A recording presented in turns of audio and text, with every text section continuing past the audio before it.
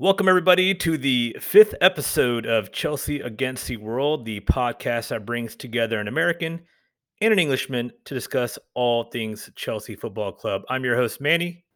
And I'm your co-host, Simon. Manny, how are you? You're in Chile, right? I am indeed in Chile. When I had booked this trip, newsflash, I'm turning 40 this year, so I What? decided to treat myself to a nice, trip in Chile and Patagonia and then the northern Chilean desert. And when I had booked this trip, I was sort of regretting coming down because I thought I'm going to miss, our potential Champions League tie, whoever we're playing. This is booked months ago. And if we get into the quarterfinals, but man, it's been a pretty good decision coming down here. Boy, it's been a really, really good decision. But Absolutely spectacular foresight. Really, really good foresight. if there was ever a time in Chelsea history to go on vacation for 2 weeks and just sort of unwind, it's probably been this time. I mean, it's been beautiful, bro. I went on this crazy hike 2 days ago, hiked around 16 miles. I don't even know how many kilometers that is. Sorry, I talk in miles Um, as well. It's fine. yeah, 16 miles, elevation gain of over 4,000 feet. It was like over 8 to 12 hours. It was one of the hikes that you do in Patagonia. It's to go to sort of this base of the towers. It was just so beautiful, man. But we left like at the crack of dawn and got back to the hotel around like 7 p.m. and my legs were like jelly, man. It felt like I played, 3 whole 90 minutes of football on the pitch. But it's been such a great trip. It's been an incredible, incredible experience just being like, disconnected from all things, not just Chelsea, but from work and, hanging with three of my really good friends down here. And we're just doing a hiking trip, a bro trip. It's been a blast. It's Awesome. been a That's great to big, hear, big man. I'm blast. glad you had a good time. Yep. How you been, buddy? I'm good. I'm good. Nashville is beautiful at the moment. Really, really nice. Other things apart from general life, aka football, aka Chelsea, have been okay. Seems to be Chelsea is really preoccupying my thoughts at the moment and ruining my mood. Ruining my mood. Had a really good weekend, if I'm being honest, besides football, which is generally what my weekend tends to centre around anyway. I went to a really cool house music night on Friday night in Nashville, and yeah, I really, to be honest, I really wish I did this after watching Chelsea because, like you, I think you've avoided some good times to not to watch Chelsea. I think, and everything that I'm doing at the moment was before the Chelsea game yesterday, and yeah, oh, man, what a dire situation we are in at the moment, and I'm quite jealous that you weren't managed to you've been detached from Chelsea well for the last week or so. It's been a journey, been a real journey. Off the back of losing to Brighton 2-1 yesterday, and also we haven't done a pod since the Real Madrid defeat earlier in the week as well. It's really depressing times, very, very depressing times. On the pod this time, we didn't really want to go too much into the game analysis over the last week, purely because we feel that we might have spoken about it all at this point. And what we thought we would do is talk about what needs to change and what needs to happen now because we're in a real crisis point. We'll talk quickly about summation of the game. So, Manny, what are your additional thoughts on the two games this week from what you've seen? Yeah, that was probably one of the hardest things to do is coming back and rewatching the game. Obviously, when you're out in nature, you're disconnected, and then you come back to the lodge and had the games recorded and rewatched them, and it sort of shifted from like this mindset that I was in sort of this Zen moment, and then seeing both matches, just I think my initial thoughts of both games is just disorganized chaos in all aspects of the pitch. and it's difficult to kind of put things in perspective in terms of what went wrong. I think a lot of things went wrong, and I think we kind of hit on a lot of that stuff in the prior pod with the hiring that Chelsea made.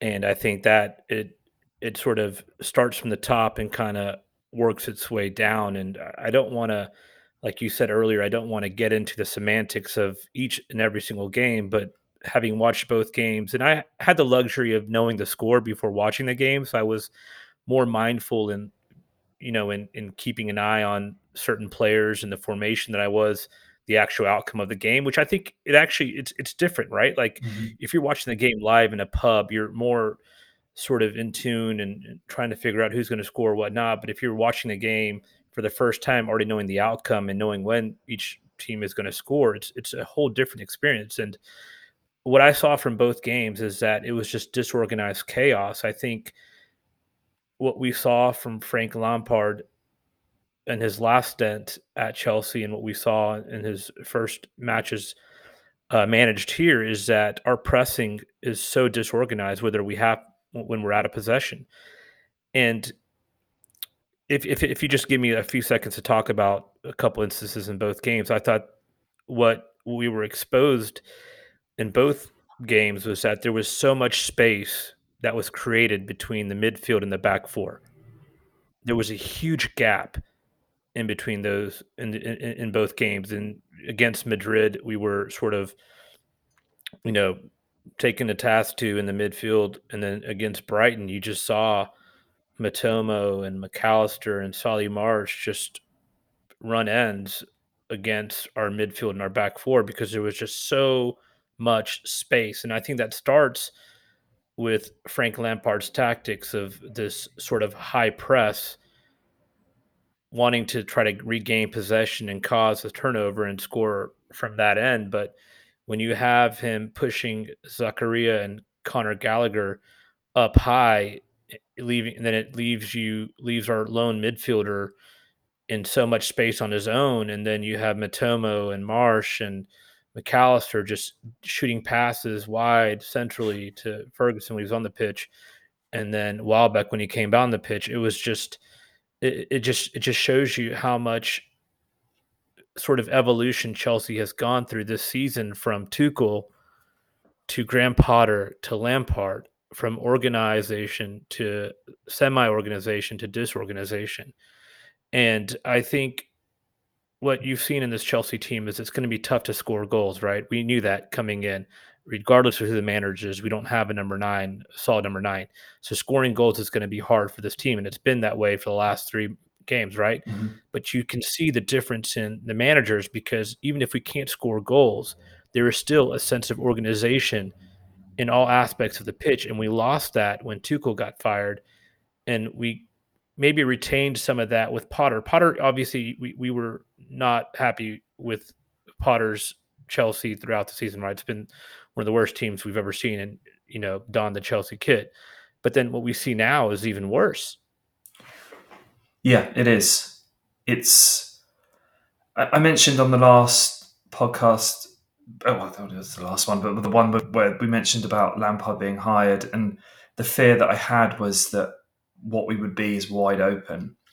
And I think the game yesterday showed that more than anything. That Brighton, I do not know how it was to only scored 2 goals. I do not know how it was possible that they only scored 2 goals. They cut us open literally every time. I was looking at some of the tactics of the Fofana and Badiashile were man marking McAllister and Evan Ferguson, their striker, who's a really young, talented player, and was just leaving Matoma wide open on the our right hand side for Trevor Chalobah to try and mark out the game. And Matoma is a class act, unbelievably good player, and he just tore us to shreds. Absolutely tore us to shreds. Every time he came forward, it looked like they were going to score, and it was I was so low watching it. I've been in real shock since the game on Saturday to kind of process what I watched, and it was just everything that everything that we feared, and I have absolutely no joy in being right about it. Like, I love Frank Lampard so much for what he's done for Chelsea and our history, but this is a very different situation, and a guy who's just not equipped to deal with what the challenges we're facing at the moment. And the Real Madrid game summed that up as well. I don't know how it finished 2-0. We had a couple of very good opportunities. We created very little against Brighton. Very, very little. And all credit to them. They're a fantastic team. Real fantastic team. And it's a real depressing state of affairs. So I think what we wanted to do on this podcast this week is talk about what changes need to be made immediately and what we would do in this situation. So we've kind of divided it into two scenarios. And the first one being from Frank Lampard's perspective, because I don't think he's going to get sacked unless we are in real relegation bother, which I still think we're far away from. But what if you were Todd Bowley speaking to Frank Lampard? What would you speak to him now and say to him? Yeah, I think a lot of it has to come down to this game on Tuesday. I think you and I both know that I don't. I mean, I have I want us to put on a show. I want us to try to maybe move on, but seeing what we saw the last three games under Lampard, I don't think that's going to happen. I think if and when we do get kicked out of CL, I think the focus should be now on Lampard. I think Bowley needs to tell Lampard, all right, you know what, the season getting into Europe, whether it's Conference League, Europa, CL, is probably out of the question now.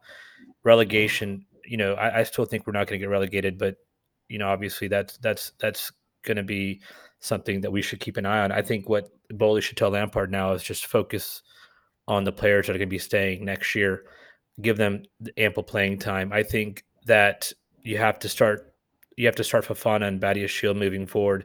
Let them, create that partnership pairing that you want in your center backs of the future. I think that's the number one thing I would be doing. I think number two, I would try to play as many youngsters as I can in the forward line, Madueke, Mudrik, maybe even Fofana, to have them sort of develop this partnership and this creativity that they can sort of build upon next year. I think you have to continue playing Enzo and Conte, Enzo and Kova, because I think Enzo Conte will be our midfield next year, hopefully with the defensive mid coming in.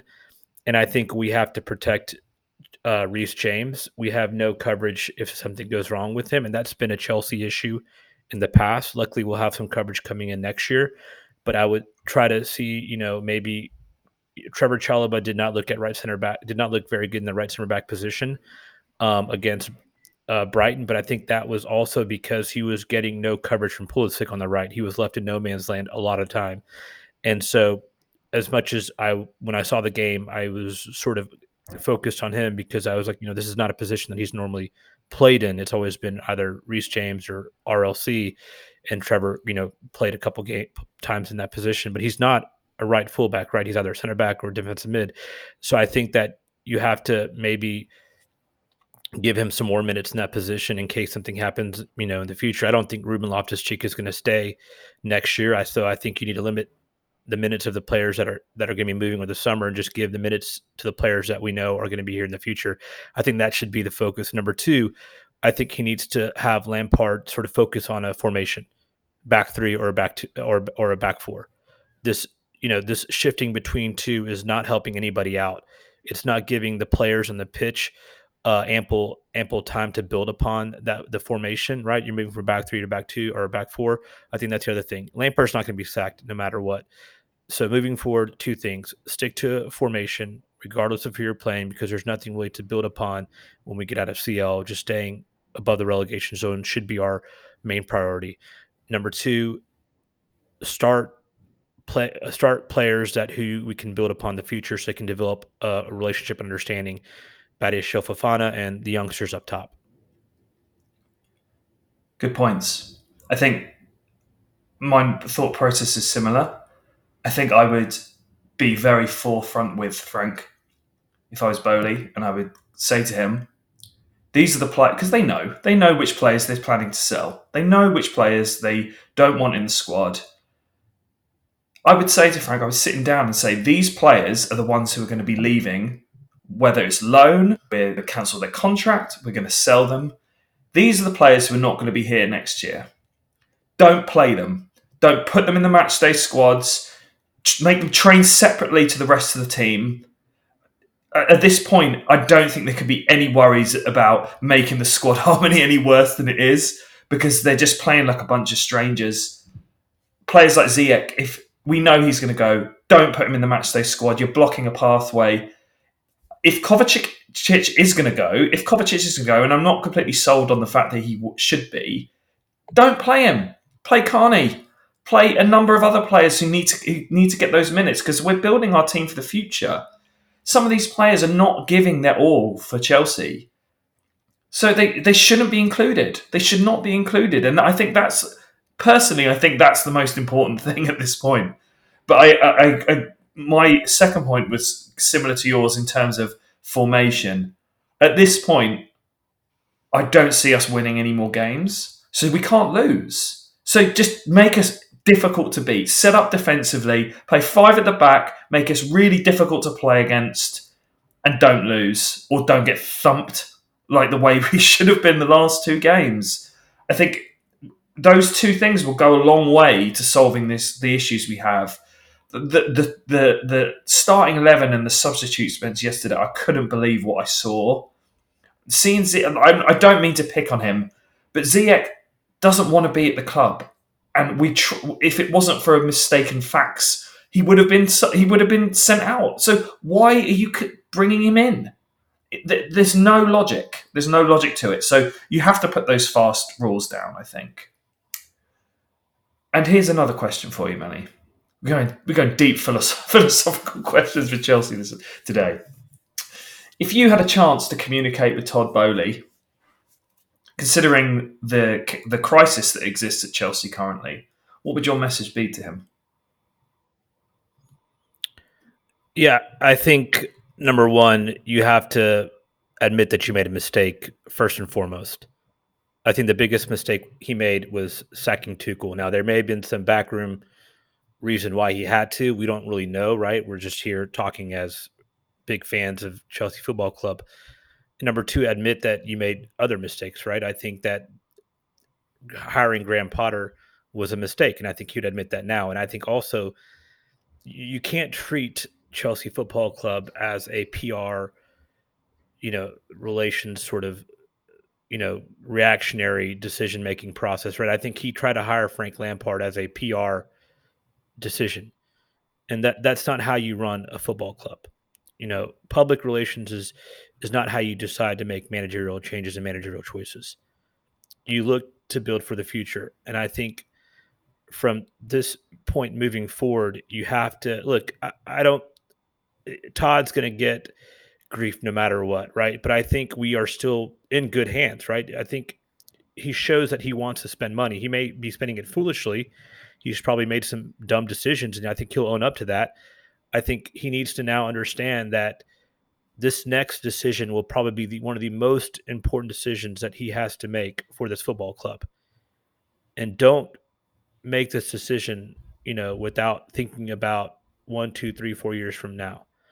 Learn about the mistakes that you made with hiring Graham Potter. Understand the reasoning why that was a mistake and why it failed.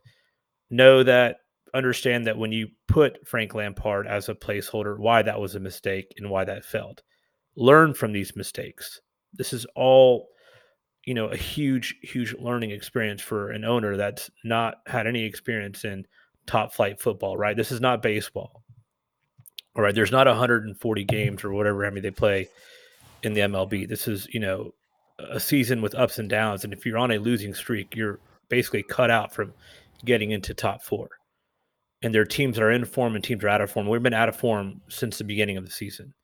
It didn't matter who the coach was. The other thing is look at your squad, Todd. Look at the squad. Look at the personalities. Look at the individuals, and look at the players who actually wear and honor that badge, and who want to play for that badge every minute of the game. Focus on those players. Make light of those individuals. Don't try to, you know, create harmony for some of these players who are out of form with huge personalities. You have to just take the team and make better decisions. That's easier said than done, obviously. But that's what I would tell him over a beer. Yeah, good points.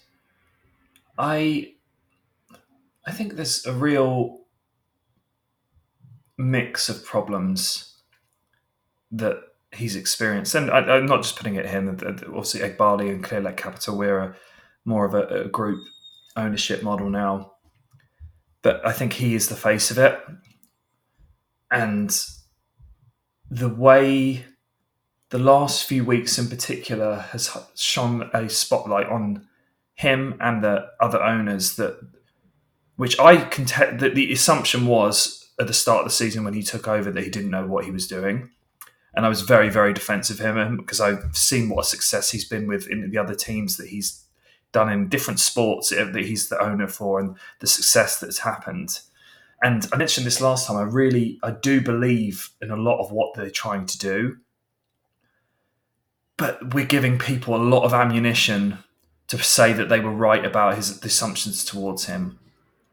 Just the point that in the interview, I'm not sure if you saw it, where the Sky Sports reporter managed to get an interview with him in Madrid before the game, and he stated that Chelsea were going to win 3-0 in the Bernabeu. I just things like that, they're not a root of the problem, but they really give a lot of people ammunition and build a culture around Chelsea that is a real problem for us. And I'm worried that we're making a bit of a circus of the whole situation. I think he's come in on very, very difficult challenges of what happened to Abramovich with the UK sanctions and the forced sale, and everything's had to happen very quickly. But what I would suggest right now is that cool heads need to prevail on certain situations. Hiring Lampard was a disastrous decision. He doesn't deserve to be a Premier League manager. You've literally employed someone on vibes to try and get vibes out of the fans. And we have to be smarter. We have to be smarter. And I think I don't think it's a game-ending situation for Chelsea. But as you mentioned, the next managerial appointment is going to be extremely important. And if it is Nagelsmann, which I think it is going to be, on Sunday afternoon, we're hearing that it's edging closer that he's going to be confirmed. You have to give the football people at the club control of the football situation. He's employed 3 technical directors, I think, who need to run the football side of it. They have to run the football side of it, and Nagelsmann has to be involved. And you have to be ruthless with the players. We have to be really ruthless in terms of who we're keeping in our squad and who's going to stay and who we're going to build around. And I think then there'll be more patience from the Chelsea supporters long term if we stick to those ideals. It feels like we've changed the MO of the manager 3 or 4 times throughout the season in terms of what we need as results now and what we need for the future. And I would say to Bowley and the others, you need to make yourself less of a face of what's happening. You really need to. The manager needs to be given more control, and the football people need to do what they were paid to do. I saw yesterday that Bowley and Egbali went into the Chelsea changing room after the game and there for an hour. I don't know if that is the kind of thing that they should be doing. I really don't. It seems way too involved. It seems way too involved for people who are not football people. They're not. I know they hold the purse strings, but they need to make themselves less of a face of it. I think it has to be it. Yeah, I think he's adopting that Jerry Jones mentality from the Dallas Cowboys. Yeah. Jerry Jones is the head coach of a national American football team, and basically has sort of run the Cowboys football team, but not to the ground, but has made some difficult decisions in coaching hiring coaches and players, and also gets on the field whenever the Cowboys are not doing well, and sort of inserts himself into the day to day operations, and is like the GM, the players development coach, everything from the top down. And I don't think Bowley should be that. And I think you make a strong point for that. I think that interview. I did see the interview, and I don't know how else he could have responded. I think he could have just said, "I think Chelsea are going to win," giving a 3-0 score line. Yeah, maybe that was a little bit too far. But being an owner of a team or part owner of a team, you want to sort of instill some confidence in your club. So I'm not taking it too far with that comment. To be honest with you, I do think that like as I mentioned before, with potentially this team hiring Nagelsmann as his next coach, I think the Chelsea fans should also be prepared they should be patient, right? Because Nagelsmann is a good young coach, but Nagelsmann is also a coach that likes to alter tactics, right? He's gonna play a back four one day or black five. He's not gonna have the set 4-3-3 that Luis Enrique does. So I think the Chelsea fans also should be prepared that there may be some growing pains next year with the squad with Nagelsmann, but I think that he does have a proven track record, and I think that we will probably be in good hands with him as being our next coach. Another thought, another decision, or another statement I wanted to kind of talk about was that Bowley has a lot of faults, and we've seen that since he's taken ownership of the group. But I don't think anybody can question his heart in the club. I think he wants his club to succeed. He's shown that with his checkbook. It may not be the smartest decisions in the players that he's bought, but it's not like the Glazers or, the Arsenal owners. I think he really, really, really wants this team to succeed. So I think mistakes were made on these coaching hires. Obviously, mistakes were made on some of the wages being doled out to some of these players.